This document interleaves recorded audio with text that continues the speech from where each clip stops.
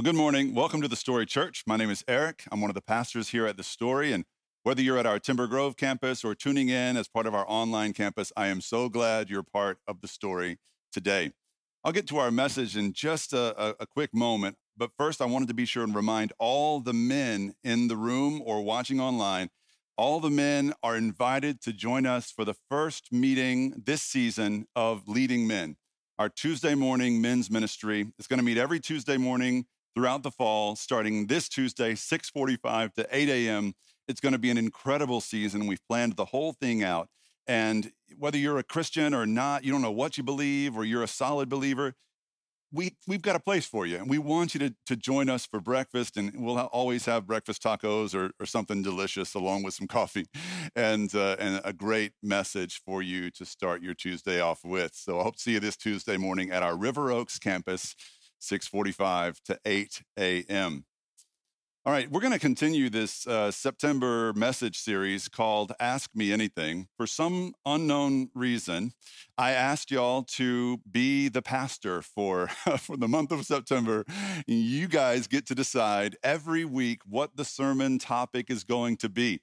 So I asked y'all back in August to ask me anything, and boy, did you ever. So y'all sent in dozens and dozens of some of the most compelling, challenging, and at times hilarious questions about God and faith and Jesus and Christianity, and questions that ran the gamut, really, from drugs, questions about drug use and aliens, and questions about sex and suffering, and questions about New Age practices and horoscopes, all kinds of great questions. And every week, you guys are voting online to decide what the next week's message is going to be about. So we get to continue that today. One of the most eye-opening aspects of the questions that y'all asked is the fact that more than half, well over half of the questions y'all asked had to do with the Bible. And not just like a question about a specific story in the Bible, but really a question about the Bible writ large. Like, why should we trust this book at all? Where does its authority come from? Who says we have to follow what this book talks about? And so that reminded me, all those questions that came in reminded me why we started this church in the first place. I mean, when Giovanna and I moved our family to Houston, Texas to start this new ministry in 2015 or whenever it was, we really didn't know what we were getting into. We just knew God was sending us here to plant something new that would reach people that other churches might not have been reaching. We got here and started talking to people in the city of Houston and got to know this town. And what we realized was that almost without fail, it was eerie how common this was. When we were talking to non-religious people or formerly religious people about faith, like non-Christians, right, about Christianity, without fail, their biggest hurdle in their path toward, some faith in Jesus or coming back to Jesus was the Bible. People are by and large okay with the idea of God, some supreme being in the universe. People tend to have pretty good feelings about Jesus. But when it comes to the Bible, it's really clear that folks are struggling mightily to believe they should surrender their life and their morality to this ancient religious text, right? I mean, that concern right there is the reason why, not only the reason why we started this church, it's the reason why we named this church The Story. Because when we started this community, we wanted the city of Houston and the whole world really to know that the Bible isn't some stale, old, judgy religious text. The Bible is the story of God's perfect love for every living soul. That's why when I stood up to deliver the first ever sermon at the first ever worship service of the Story Church back in 2015. This is what I said. These are the first words out of my mouth. I went back and looked them up in the manuscript that I wrote for that week.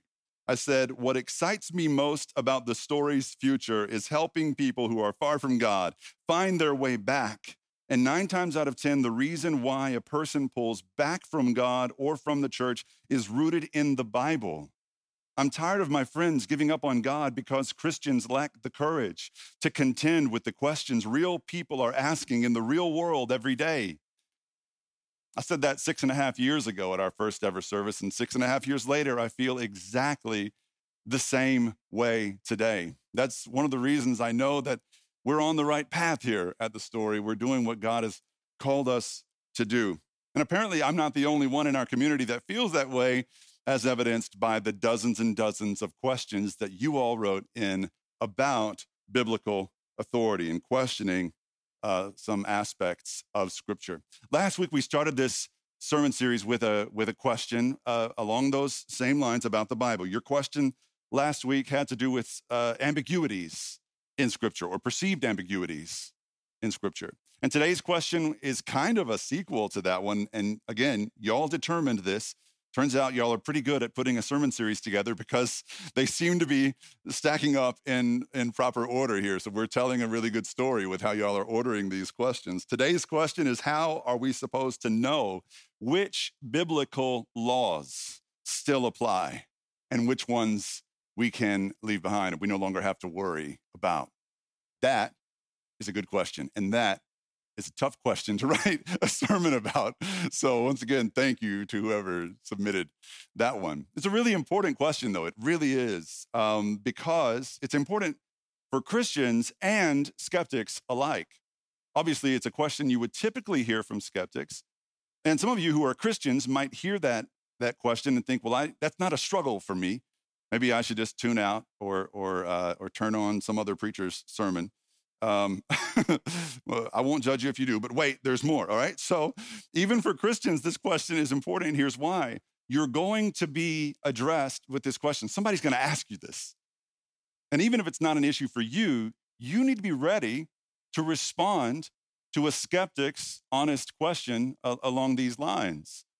Because in my experience, this isn't a question that comes up casually in conversation. This is a question that usually is part of a greater argument being levied against Christianity. So it's almost used as an attack or a critique of the Christian worldview by people who really want to push Christians to consider, more progressive ideas or more secular norms and mores, especially where hot button issues are concerned. For example, just in the last week, y'all, since I've been preparing this message, I guess I was more attuned to comments about this question in particular, but I started hearing it. And I heard just in the past week, people in person and like on Twitter, and y'all know how I love Twitter, using this question to really levy a critique against Christian moral codes and moral ethics and things like that. So it happened in regards to a conversation about sexuality, and it happened in regard to the recent law passed in Texas about abortion. And in both cases, the idea was, hey, Christians don't follow all the laws in the Bible. They just pick and choose, right? And so why should we listen to them at all? Why should we listen to the Bible at all? The line of reasoning goes something like this. First, number one, Christians say the whole Bible is true and must be followed. Second, Christians don't follow the whole Bible. They just follow some of the rules, but not all of them. Third, we can only assume then that Christians pick and choose which laws still apply and which ones no longer do. Fourth, conveniently enough, again, I'm kind of using the sarcasm font here, but this is the way people will talk about this. Conveniently enough, the rules that these Christian leaders, who are usually men, the rules they decide still apply are the same rules that keep women and LGBT people and poor folks in their place. How convenient. And then the fifth sort of final point in that line of reasoning is we shouldn't trust the Bible's ethics or laws at all. The Christians don't even follow them all, right? That's the argument. And it's not just an argument that's used by skeptical or secular non-Christians either. Increasingly in our culture, you'll hear this similar line of reasoning used by some Christians. So some people who are self-professed Christians will use this same line of reasoning against the overarching authority of Scripture as a way of encouraging churches and denominations to acquiesce to cultural norms, to changing social norms. So there are certain kinds of Christians and denominations that will use this same kind of reasoning to say, hey, we Christians have always been picking and choosing which laws apply and which ones don't. So if you're reading the Bible, or if we're reading the Bible together and we come across a rule or a few laws here and there that we don't like or that don't resonate with us or that don't feel like love to us today, then we have a license to overlook those rules and laws. And that is a pretty common conversation being had in churches in the West, especially, and it's tearing churches and denominations apart. Now, this is by far the most common critique being levied against Christianity and Christian moral claims, traditional Christian moral claims these days. And I think we Christians should do all that we can to listen up. Sometimes we roll our eyes. Sometimes we just dismiss such claims. We should listen up, especially when we're hearing these same arguments from different sources. Look, anytime you hear the same criticism coming from different independent sources, you better listen up. There might be something to that. Where there's smoke, there might be fire, you know? So if your ex-wife says you can't be trusted, you know, that's one thing. She might have an agenda. She might be biased. She might be crazy, whatever. I'll leave that to you and the Lord to decide. But if your ex-wife and your current wife both say you can't be trusted, that's a different thing, right? And if your ex-wife and your current wife and your current girlfriend all say you can't be trusted, then you might be the problem. So when it comes to these questions about the Bible and its authority and its laws and rules and the moral codes in Scripture, how deep does the problem go? How deep is our issue here? We can't deny there is an issue.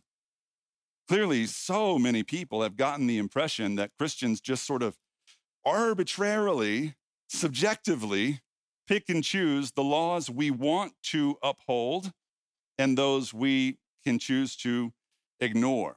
Now, I don't believe that it's necessarily the case that Christians have arbitrarily or subjectively chosen which rules apply and which ones don't. But as they say, perception is reality. And so we're living in a world where the perception is almost universally that Christians just kind of pick and choose which rules will work for us and leave the others behind. So what are we going to do with this problem? That's the issue. And what are we going to do about it? How, as Christians, how will we listen and respond appropriately to this question that's being asked more and more all the time? And if you're a skeptic, how will you listen to the Christian response to this question? Because I think there is a better way to respond to this question than just throwing up our hands and walking away. I think there's a historical, contextual, and spiritual, like real good reasons why Christians interpret the laws in the Bible the way that we do. I want to explore that a little bit with you today. So when we talk about the biblical laws, we're talking mostly about the Old Testament rules. There's 613 of them, 613 Old Testament laws that that comprise the capital L law of God. All right, so that's usually what we're talking about when we discuss the laws of Scripture. Those 613 laws can be broken down into three different categories. And this is, I'm not inventing this. This is ancient stuff here. So this kind of thing has been talked about forever. And the first category is ceremonial laws. So the ceremonial laws are the ones that regulated worship practices and how you sacrifice things to God or how you offer things to God in the tabernacle or the temple, wherever the Jewish people were worshiping. So this was specifically Jewish practice, specifically religious or worship-based practices. All right, so these are the kinds of rules you'll find in Leviticus chapters 1 through 7. If you have any free time on your hands and you want to do some exhilarating, and I mean exhilarating reading, Check out Leviticus 1 through 7 and figure out what a grain offering was supposed to look like in, the 10th century BC or whatever. It's riveting stuff. But that's exactly what those rules are about. Those rules are about, how do you specifically offer a goat or pigeon, lots of goats and lots of pigeons uh, in those chapters, paid the ultimate price. They gave the ultimate sacrifice, and a lot of those rules are about how to kill certain things as a penance for sin, for example. Now, nobody follows those rules anymore. No Jews, no Christians follow the ceremonial rules of Scripture anymore for a variety of reasons. First of all, PETA would have a conniption if we started doing to goats what they did to goats back in the days of ceremonial law. That's just one of the reasons, though. The other reason is that the Jewish people who were practicing these sacrifices when the temple stood in Jerusalem stopped doing that when the temple was destroyed in the 1st century AD. So 2,000 years ago, when the Romans destroyed the Jerusalem temple, and they haven't really reinitiated those practices again. But for Christians, the issue goes a little bit deeper than that. For Christians, the ceremonial laws of the Old Testament don't hold any weight over us, and we're not obliged to follow those laws anymore because of Jesus. So Jesus is the reason the pigeons get a pardon and the goats go free. Like, Jesus is the reason. That's because the Bible itself, so we didn't make this up, it's not based on feelings or sentiments. The Bible itself in the New Testament, the book of Hebrews, describes Jesus as the once and for all sacrifice. So Jesus is the reason these lesser sacrifices aren't necessary. He sacrificed himself for us, and his blood is more than enough, more than sufficient to cover whatever sins we'll ever commit in this life. So why offer these lesser animals, these lesser sacrifices, if Jesus is the once and for all? So Jesus is our reason for not following the ceremonial laws anymore.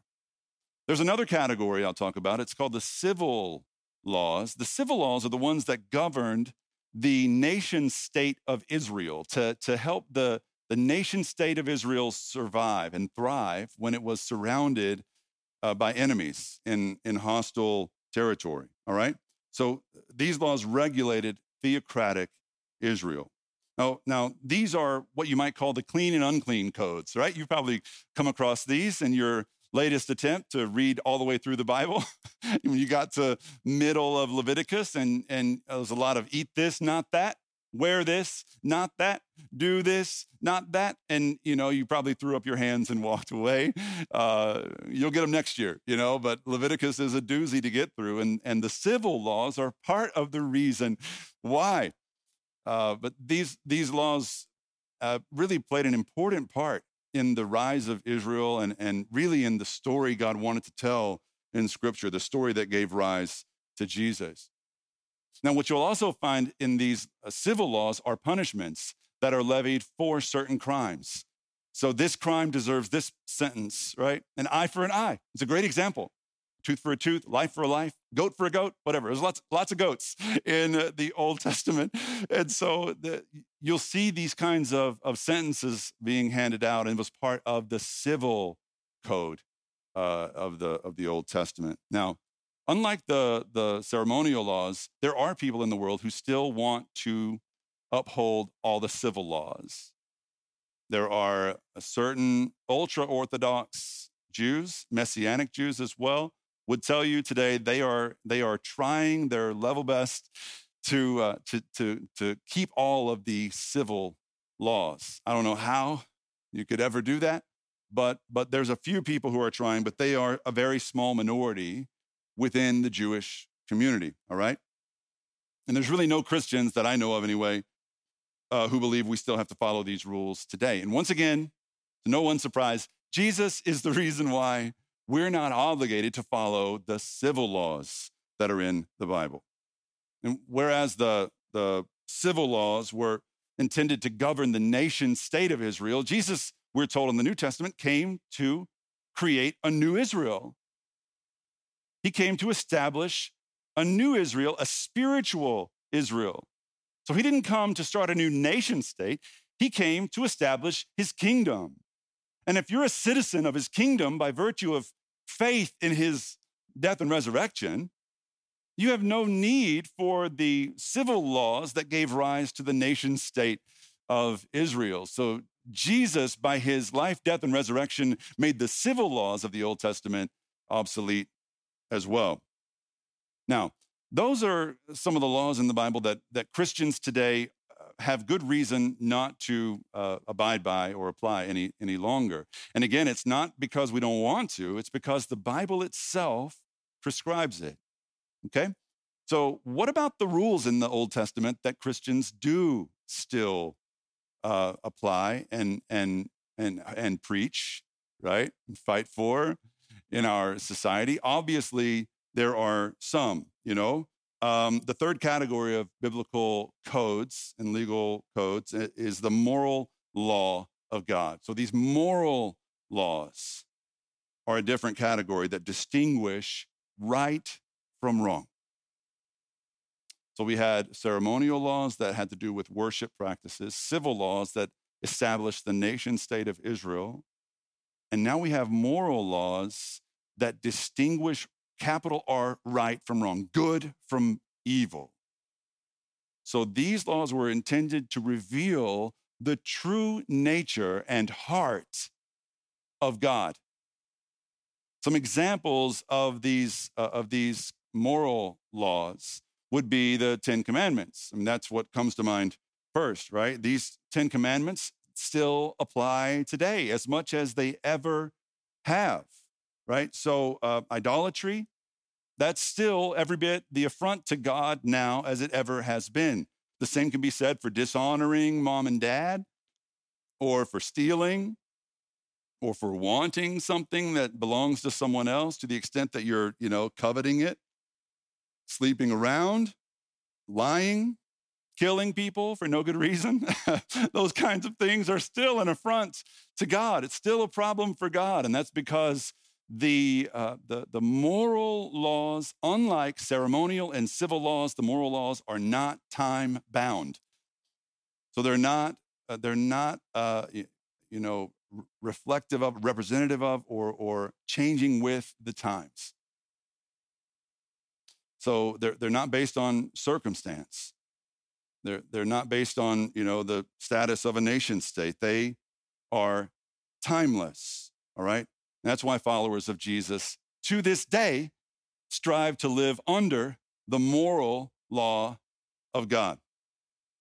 So let's talk a little bit about Jesus and his understanding of the laws before we close today.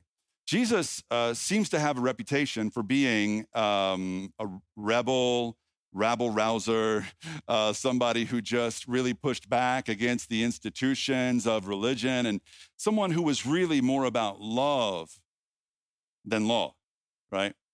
I think Jesus has this sort of hippie vibe about him in people's minds. They just think he was kind of a whatever makes you happy kind of guy. Law be damned. And I just want to make it clear that nothing could be further from the truth. Jesus loved the law of God. He said it himself, that he came to uphold it, to affirm it, to fulfill it. This is in Matthew chapter 5, verses 17 through 20. Jesus said, "Do not think that I've come to abolish the law or the prophets.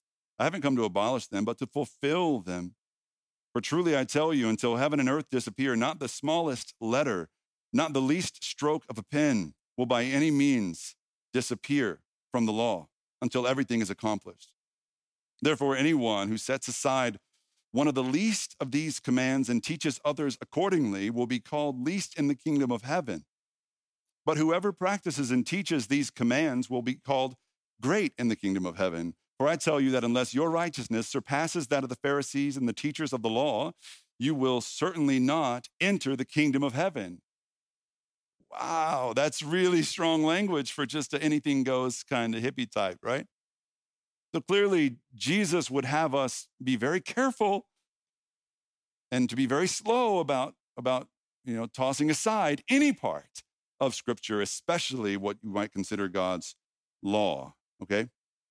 Because Jesus loved every word of it. So why then was Jesus always on the bad side of the lawyers and religious elites who scorned him and persecuted him for not following the law properly? It wasn't because he was living contrary to the law of God, but he was living in a way that was contrary to their interpretation of the law of God. Let's look at one example of how they said he wasn't keeping specific laws and how he responded. This is Luke 13, a story that I think every Christian needs to have in his back pocket all the time because this is so important. Indignant because Jesus had healed on the Sabbath, the synagogue leader, said to the people, "There are 6 days for work, so come and be healed on those days, not on the Sabbath." So you're not supposed to work on the Sabbath. And technically, if you're a rabbi like Jesus, healing on the Sabbath was work. Okay, so he's interpreting the letter of the law. But Jesus answered him, "You hypocrites, doesn't each of you on the Sabbath untie your ox or donkey from the stall and lead it out to give it water? Then should not this woman, a daughter of Abraham, whom Satan has kept bound for 18 long years, be set free on the Sabbath day from what bound her?" And when he said this, all his opponents were humiliated because clearly they thought their animals were more important than this woman, and their hypocrisy was being laid bare. But the people were delighted. These are the people following Jesus, were delighted with all the wonderful things Jesus was doing. So it's important to note here, technically, the synagogue leader wasn't wrong. Technically, by the letter of the law, he was spot on. He had a case to be made. Jesus was doing work on the Sabbath day by healing this woman, clearly in violation of the letter of God's law. But Jesus knew there was more to God's law than just the letter of it. Jesus came to fulfill the law. And I think in part what that means is that Jesus came so that we wouldn't just see the letter of the law, but that we would know the heart behind the law too. There's the letter of the law, but there's also God's heart behind God's law. And Jesus seemed to want to make it clear, more than just about anything else in his teachings, to religious people especially, that it is possible to follow all of God's rules without keeping God's law. And if you are listening right now, you're a believer and you feel like you've got most of this Christianity thing figured out, I want you to keep that idea with you at all times, because the longer you're a Christian, the more of a problem this will be for you. This idea that, if you're doing the right thing, then you're in the right. Jesus said you can be doing the right things. You can follow all the rules and still not keep the law of God. Because if you do all the right things, but you don't have love in your heart, it's nothing. It's meaningless. That's Jesus's point, I think, to lay bare that worst kind of hypocrisy that drives more skeptics away from God every day. That's why nothing made Jesus angrier than when religious leaders kept the letter of the law, but not the heart of it. One time in Matthew chapter 22, there was one of these religious leaders who was an expert in the law. It's always a bad sign. If you're considered an expert in the law of God, it's always a pedestal that you're bound to fall off of one day. He tested Jesus with this question: "Teacher, which is the greatest commandment in the law?" Jesus replied, "Love the Lord your God with all your heart and with all your mind and with all your soul. This is the first and greatest commandment. And the second is like it: love your neighbor as yourself. All the law and prophets hang on these two commandments." So, I don't know what they were expecting Jesus to say, but I don't think he followed the script they had in mind. I think they probably expected Jesus to pick one of the 10 commandments. Maybe they expected Jesus to say the first commandment of the 10 commandments is the most important command in the Old Testament, in the law, right? Have no other gods before me, that kind of idolatry commandment. And I think at that point, they would have been prepared to say, well, Jesus, why are you letting these people worship you? You know, I think they were always trying to contrive some argument that would be the trump card for them and that would, discredit Jesus. Why are you letting them worship you? That's not what Jesus said in response to their question. What's the most important commandment out of all 613 rules in the Bible? Which is first? Jesus said, love. Love. Love God and love each other as you love yourself. That's as simple as we can make it, right?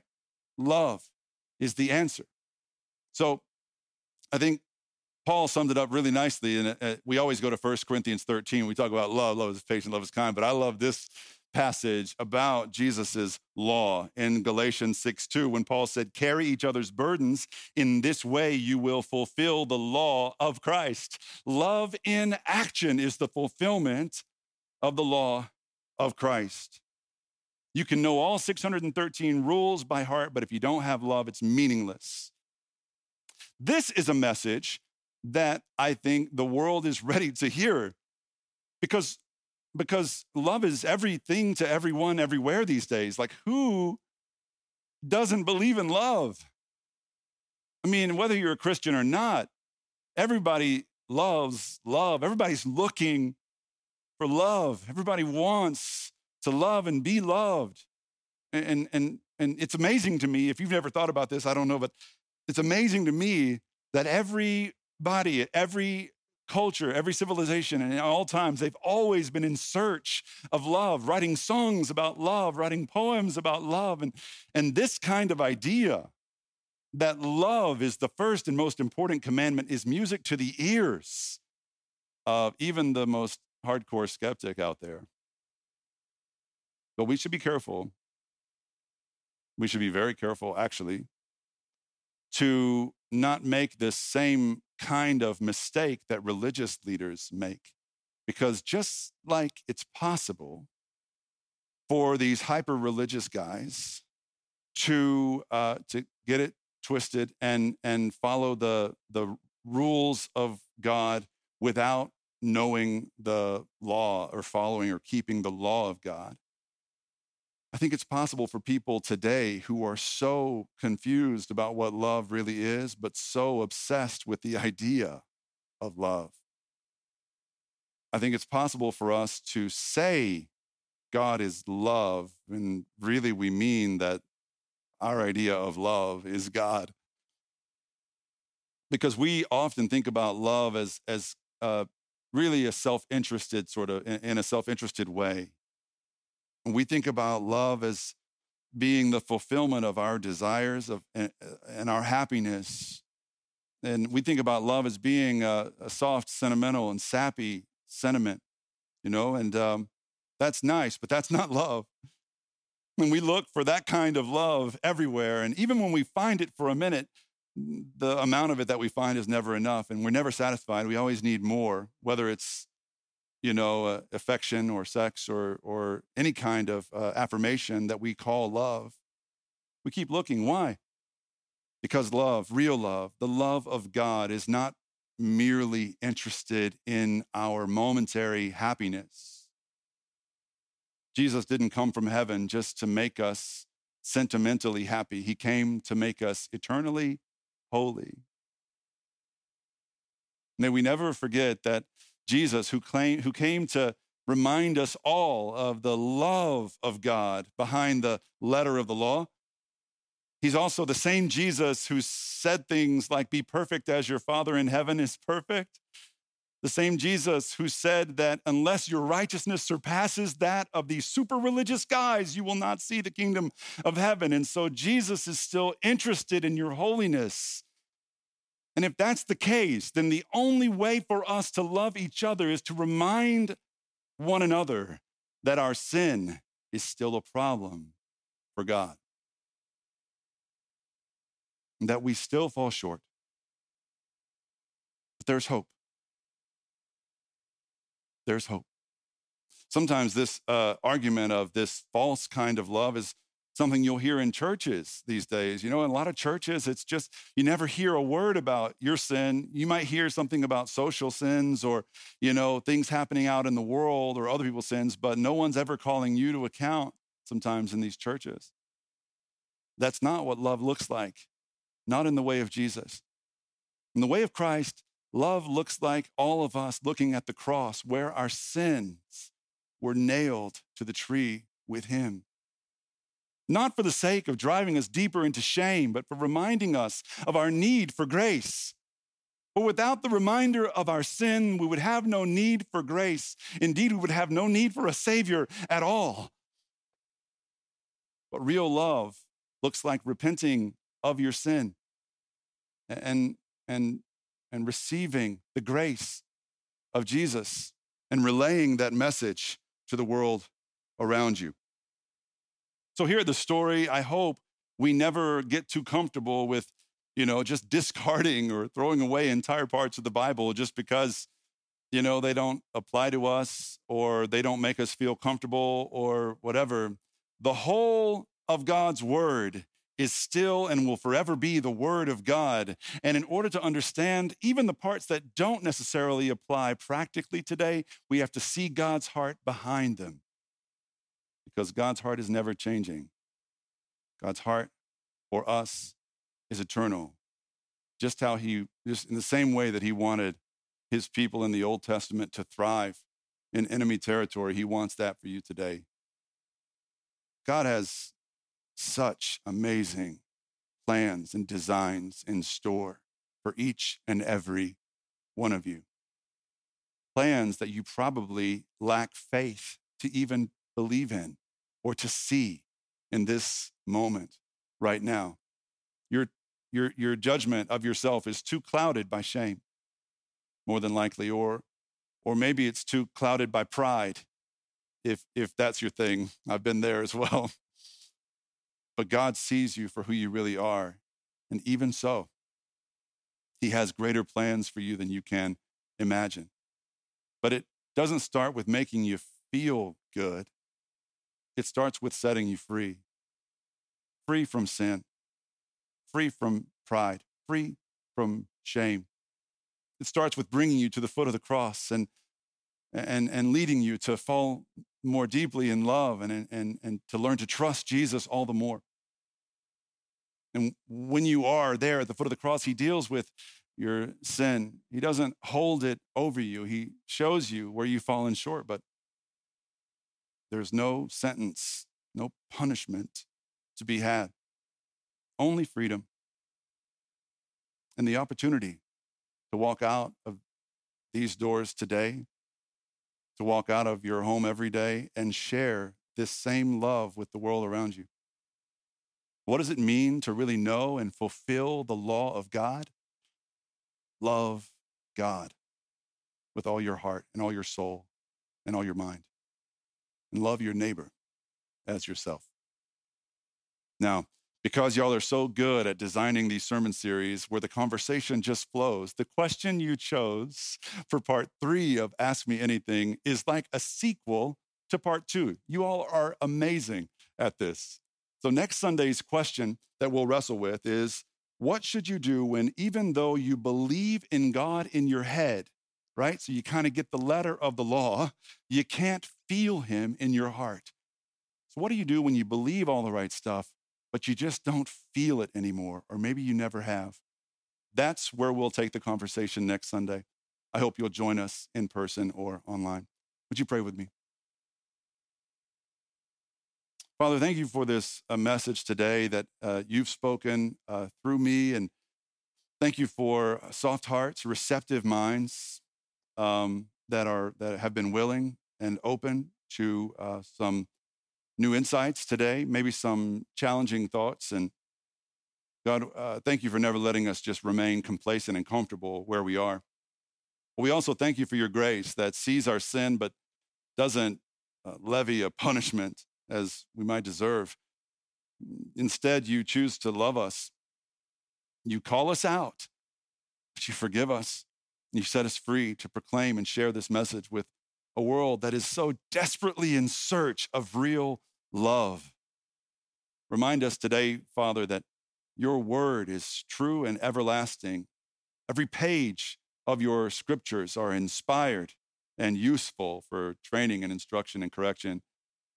And so don't ever let us think we can just throw parts of it away. Instead, Lord, help us to find you on every page.